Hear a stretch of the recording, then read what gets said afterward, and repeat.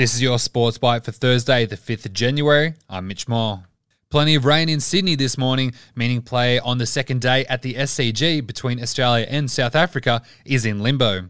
Day one of the ping test was cut short due to bad light and rain after the Aussies made a solid start with the bat. David Warner looked in good touch, but played one too many shots to 4 for 10. Usman Khawaja and Marnus Labuschagne both hit half centuries.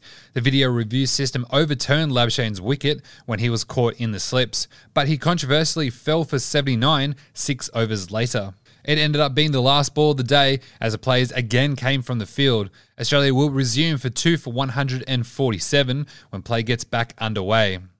To the BBL, and the Perth Scorchers will be sweating on the fitness of Jai Richardson after the star paceman left the field with a foot injury while bowling against the Sydney Thunder.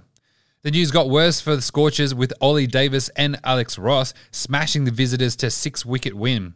The Thunder moved to equal top of the ladder with Perth. Early the match between the Sixers and the Heat was abandoned in Sydney. To tennis, and Nick Kyrgios will enter the Australian Open with very little tennis under his belt after pulling out of the second Adelaide International starting next week.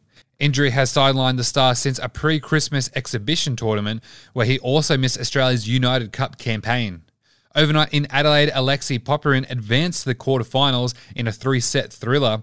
It will be his first quarterfinal appearance on home soil. Two NRL and the Queensland NRL clubs have returned to training from their Christmas break.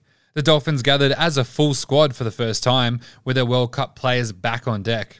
Payne Haas was a no-show at Broncos training, granted leave a day after manslaughter charges were laid against his mother. And that's your Sports Byte for Thursday, the 5th of January. I'm Mitch Moore.